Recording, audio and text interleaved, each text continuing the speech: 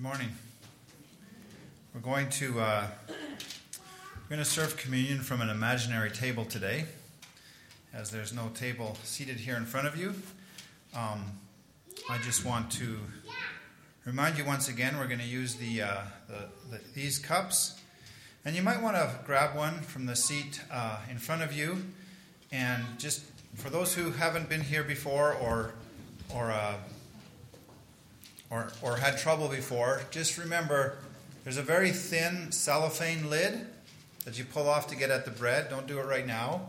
And then there's a thicker plastic lid that you pull off to get at the drink. And you just might want to make sure your cup has those lids kind of separated so you don't have to fiddle with that later on when I hope and trust you'll be in thought and prayer with God as you take part in those elements. So that's for later. It's maybe appropriate that we don't have an actual table here because I would invite you to use your imaginations this morning. I don't have slides. I decided not to make pictures like I usually do because once again, I could not find or make pictures as detailed and appropriate as your own imagination can this morning. So I invite you to use that as we go into story time. You just heard part of the story, and as you know, at Communion Sundays, I'm going through different meals in the Bible, to see if we can enrich in our understanding of the meaning of tables and meals and what they bring to us, as Jesus used a table and bread and wine as a symbol of his life and death on our behalf and his love for us. And so we come to this table in Egypt with 12 brothers. And it's an uncomfortable meal. It's an uncomfortable table. And I've been looking at different meals in the Bible, and I was wondering, what is it about this table that maybe can help us understand better what it is we are remembering, what it is we are declaring when we open these little cups you just fiddled with there a minute ago. And when we eat this bread together, that is the body of Christ, and when we drink this cup together, which is the blood of Jesus, what are we declaring? The story of Joseph is probably the most detailed personal stories in the Old Testament. It takes up much of the latter half of the book of Genesis. It's obviously important. It's obvious that God wants to convey a lot of understanding in that story that will help us now in the church in various different ways. And so today I want to focus about one aspect of that table that I think translates into our lives today and what Jesus is doing. Maybe we need to bring the full story into view for just a minute. I trust you're familiar with it from Sunday school or watching the Disney rendition of the story of Joseph, or any of those kind of things are adequate for your understanding of this meal. But let's just bring it back into our memories, into our imaginations. You remember that Jacob was the younger of two brothers, and he went off because of his deception to a foreign land, and there he acquired two wives. One had 10 children, and the wife that he loved most had 2, and Jacob, who became Israel, was in some ways quite obviously not a good father. The kind of conflict that would normally, and we would expect, would come out of that kind of a family situation, in fact, did happen. And Jacob, later named Israel, clearly loved Joseph, the firstborn of his beloved wife, more than the other brothers. We have the story of the coat of many colors, and we have the story of the older brothers selling Joseph into traders as a slave, and then we know that he went to Egypt and was sold there and spent many years in injustice and suffering and in prison. But then through the hand of God in his life, and through the process in which Joseph, despite the sufferings, despite the hardships, remained faithful to God, remained faithful to good character and action, he became what I think we could legitimately say, the government. He was second in command to Pharaoh. He decided how much food they were going to store, how many taxes there were going to be during the 7 plentiful years. And he decided how the food would be dispersed during the 7 years of famine. And he decided who to hire and what kind of administration to put up to set this whole thing up. And so Joseph was the government. And into this situation of famine, his brothers, who had defied that they would ever bow to their younger brother, became hungry. And their father sent them to Egypt with money to buy food. And they did. The money for the food was put back in their sacks. I was just pausing because there's a lot of details, but we don't have time for all the details. You can open your Bibles to Genesis and read it all. But the money was sent back with them. And so they ended up getting the food for free. And then when they came back to Egypt, again, they were very afraid because they'd first been accused of spies. I need to add this detail in. And they knew they weren't spies. But then Joseph had taken Simeon, one of the brothers, and kept him in prison till they returned. And he said he would only release Simeon if they brought their younger brother Benjamin with. So there was a big family row about that. And finally, they convinced their father to send Benjamin along, and they would keep him safe. And they come back to Egypt, and they have the money that was put in their sacks, and they have extra money for more food, and they have gifts and all of that. And you heard a little bit about that in the scripture reading. And at that point, they get invited to a meal. I've always had the tendency to hear this story from the point of view of Joseph. I mean, after all, I'm the good guy in the story, right? But as I was thinking about this table and what it felt like to sit at that table, and the table that we imaginary before us, the communion table before us today, it occurred to me that it's probably far more accurate if I read this story from the point of view of the brothers. Far more accurate, far more realistic about my life. Perhaps my life is more like theirs than Joseph's. So let's look at it from that point of view. The story of Joseph is a story of faith. It's because of his faith that he remains positive and keeps his character and his integrity through many trials. But the story of the other brothers is a story of fear. Why would they throw Joseph in a well? Why would they sell him into slavery? Well, it's because they're afraid that their father will give the entire inheritance to Joseph, and they'll lose out and they won't get anything, and they'll be left out of the family heritage. Jealousy comes from fear. I'm afraid I won't get what I want. I'm afraid I won't get what I deserve. And so I become jealous. And that the root of jealousy is in fear. So even as young men, in the early part of the story, their lives are ruled by fear. But it only grows and it only becomes stronger as they hide their deception through their whole life. And they live duplicate lives, not really being truthful about who they are and what they've done. And it eats at them throughout their whole lives. They fear the confrontation of the issues in their family. I mean, when Joseph came out with his dreams, they didn't have the conversations in the family that they should have had to resolve those issues because of fear. And then the famine comes. And I think this is a natural fear, but still it's fear. They become afraid of nature.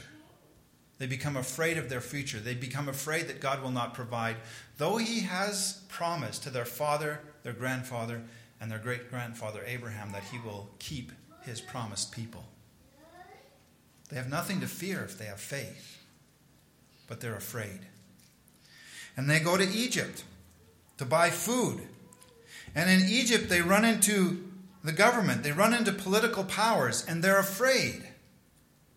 And the political powers, they don't know it's their brother, are entirely unjust and unpredictable And they can't make their way. They can't figure out what's happening. They can't figure out what they could say or what they could do to get into a relationship that doesn't involve fear and deception and injustice with the government, because they're experiencing all of those things. And they're afraid. And then they go home with their food, and the money they paid for the grain is in the top of their sacks, and they're afraid. Because they've already been accused of being spies, and they know they're not spies. And now they know they're going to be accused of stealing money, and their brother's in prison, and how will they get him out?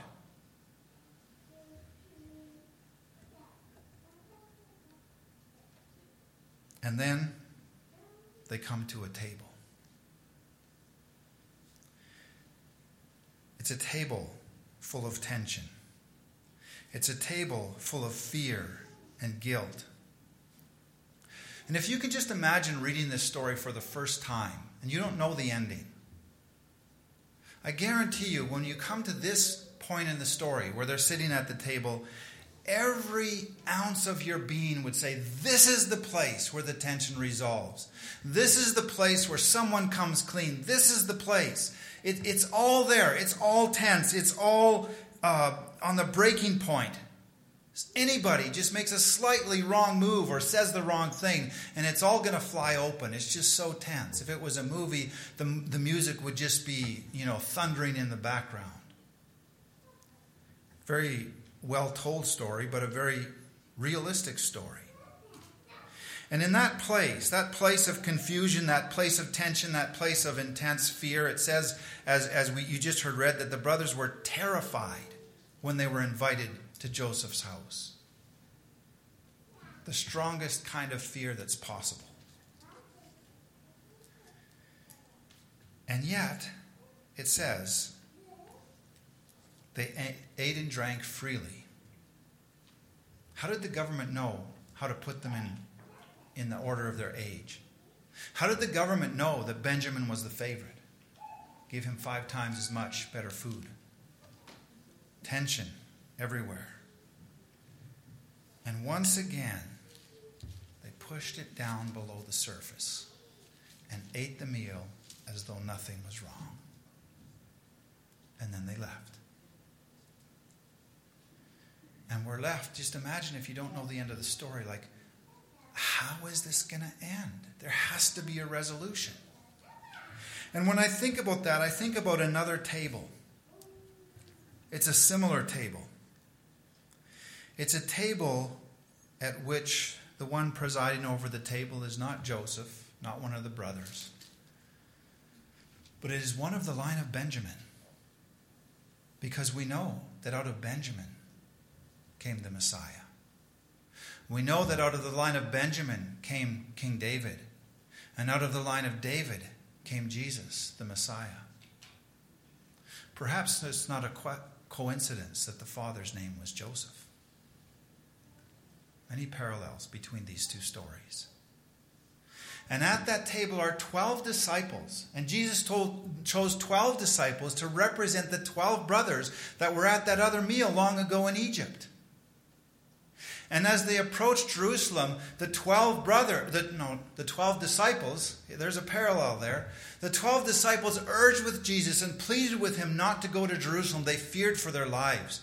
The government was unjust, unpredictable. They didn't know what was going to happen. They were afraid. Jesus went anyways. They were celebrating the Passover meal. Not down in the streets with family and friends and relatives like the whole rest of the Jewish nation on that day, but hidden up in an upper room with just themselves. They were afraid. Leading up to that meal, they had argued with one another about who was going to be first in the kingdom. There was tension between them. At the beginning of that meal, Jesus had washed their feet, completely inverting their understanding of reality. How could the king be the one that takes the lowest position? It didn't make any sense to them. And on top of that, Jesus had told them, and they probably knew in their hearts, you will all betray me tonight.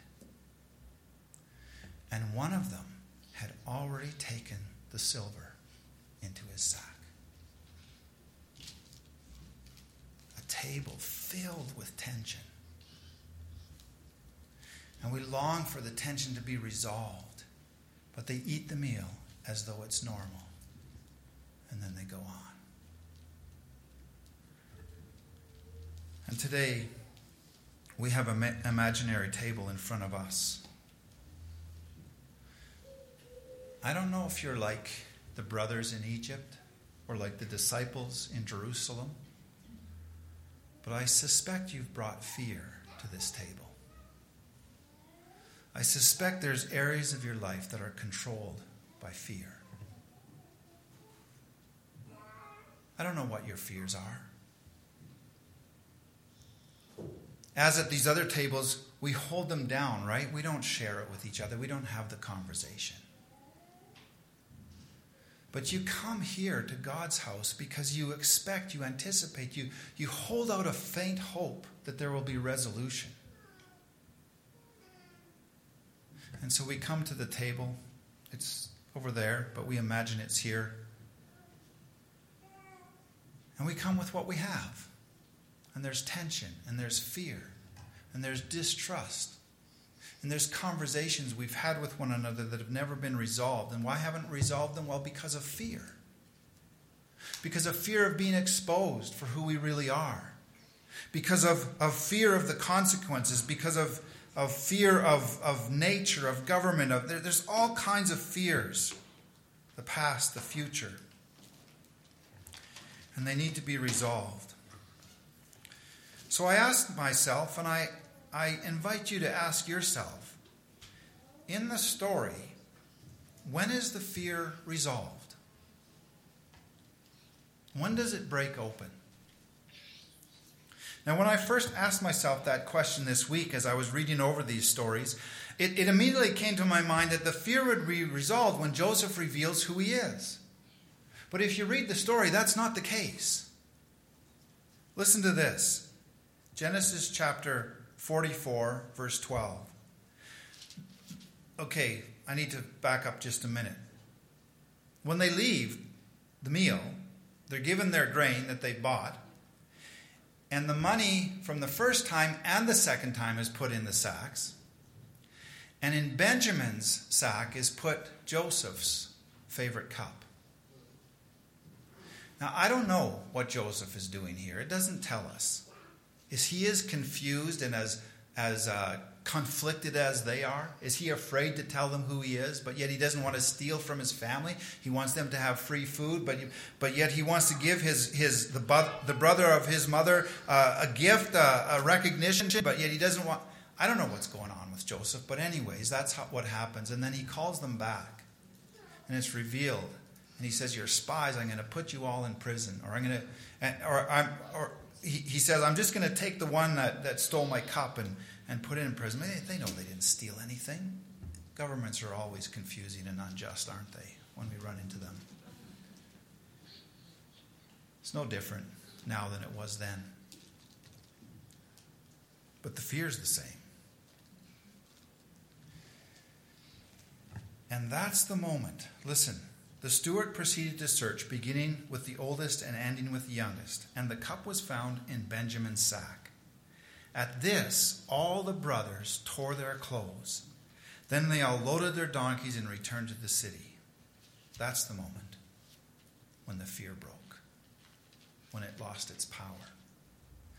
They went back to Joseph and they said, "You can do anything to us, but not Benjamin. You can put us in prison. You can kill us. You can do anything to any of us, but not to Benjamin." Why?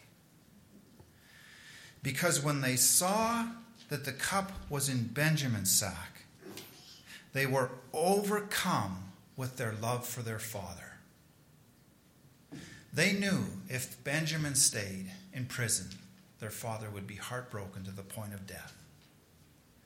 And because their love became greater than their fear was pushed down to a place of trivial. It doesn't matter. It doesn't matter. We're going to confess what we did to Joseph. We're going to confess what we did. We're going to take the unjust accusations of stealing. We're going to say we put the cup in bed. It doesn't matter. the love was now greater than the fear. Their love of Benjamin, obviously something had changed between when they sold Joseph and now. They now loved their father enough. They now loved their younger brother, knew that he was the apple of their father's eye.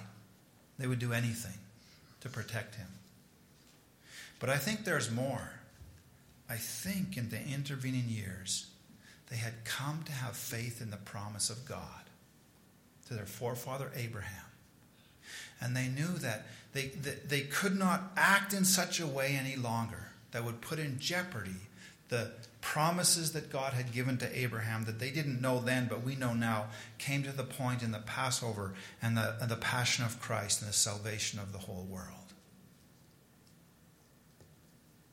Their love for those things had become strong.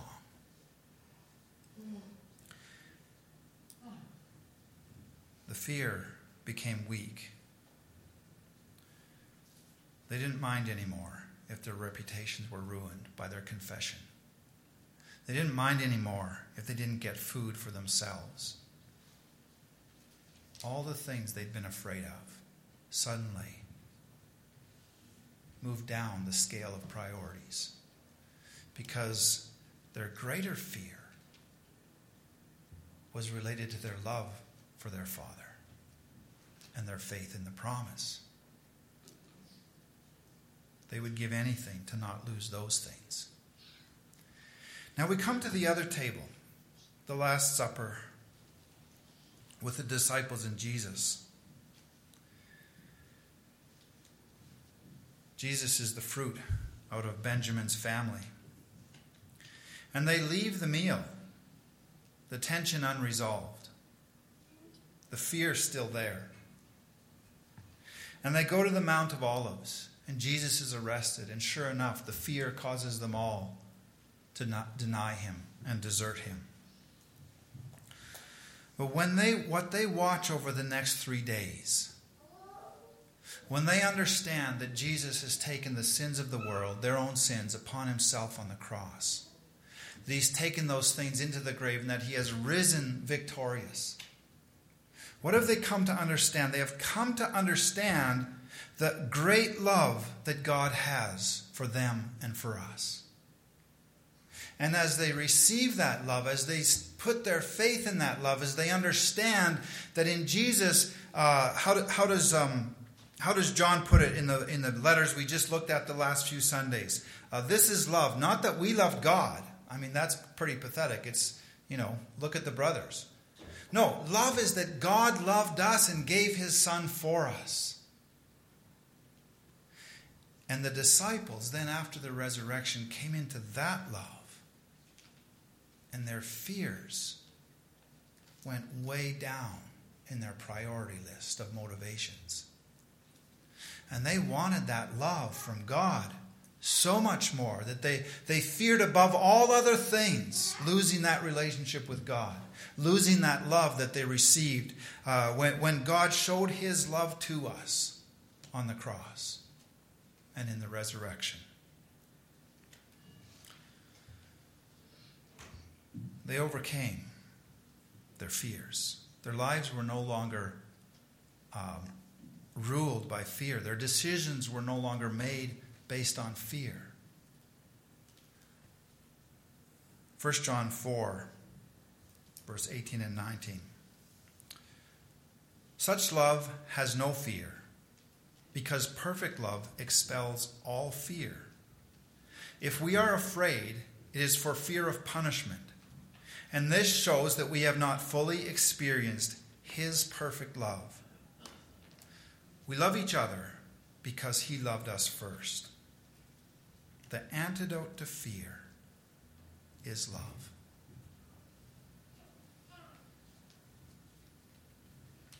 The way to turn our lives from being driven, as most people's are, out of our fears, which leads to jealousy and anxiety and all manner of suffering, is love. Greater love has no one than this. Perfect love expels all fear.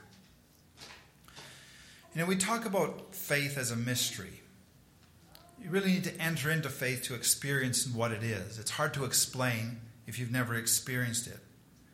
But this morning I want to talk a little bit, and I think I've already illustrated to you adequately from God's Word, that there's a bit of a mechanistic bit to this.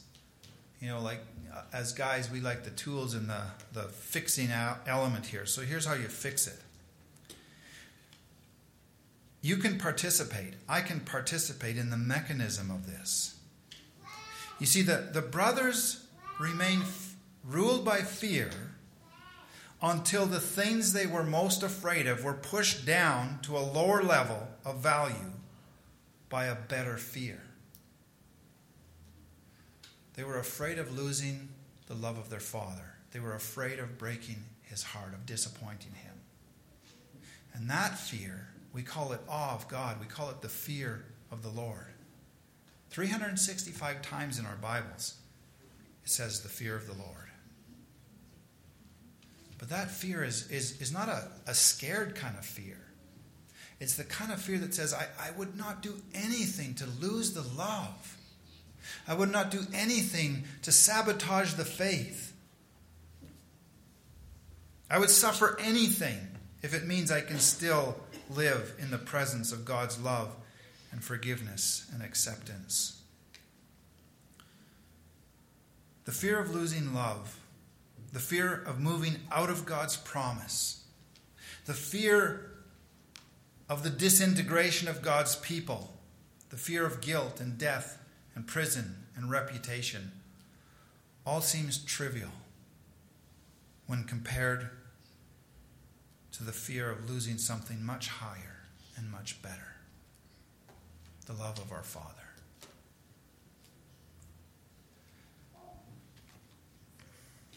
Jesus says it best. What I'm going to do is I'm going to read his words. Then we're going to put some music on, and in the time when that music is playing, I'm not going to make any special gestures or anything. I'll just sit down with you and meditate with you. And during that song, you can open first the top, then the second lid there. Eat your piece of bread. Drink your cup. In Corinthians, Paul says that when we do this together, when we eat this bread and drink this cup, we declare the Lord's death. What does that mean? Well, we just saw from the Gospel of John and from these stories that it is in his death that God showed us his love. So when we declare his death, that's not a gruesome thing. We are declaring the love of God. We are declaring that the love of God is stronger than my fear. We are declaring that I will stand in awe of God's love in such a powerful way that I'm not afraid of anything else.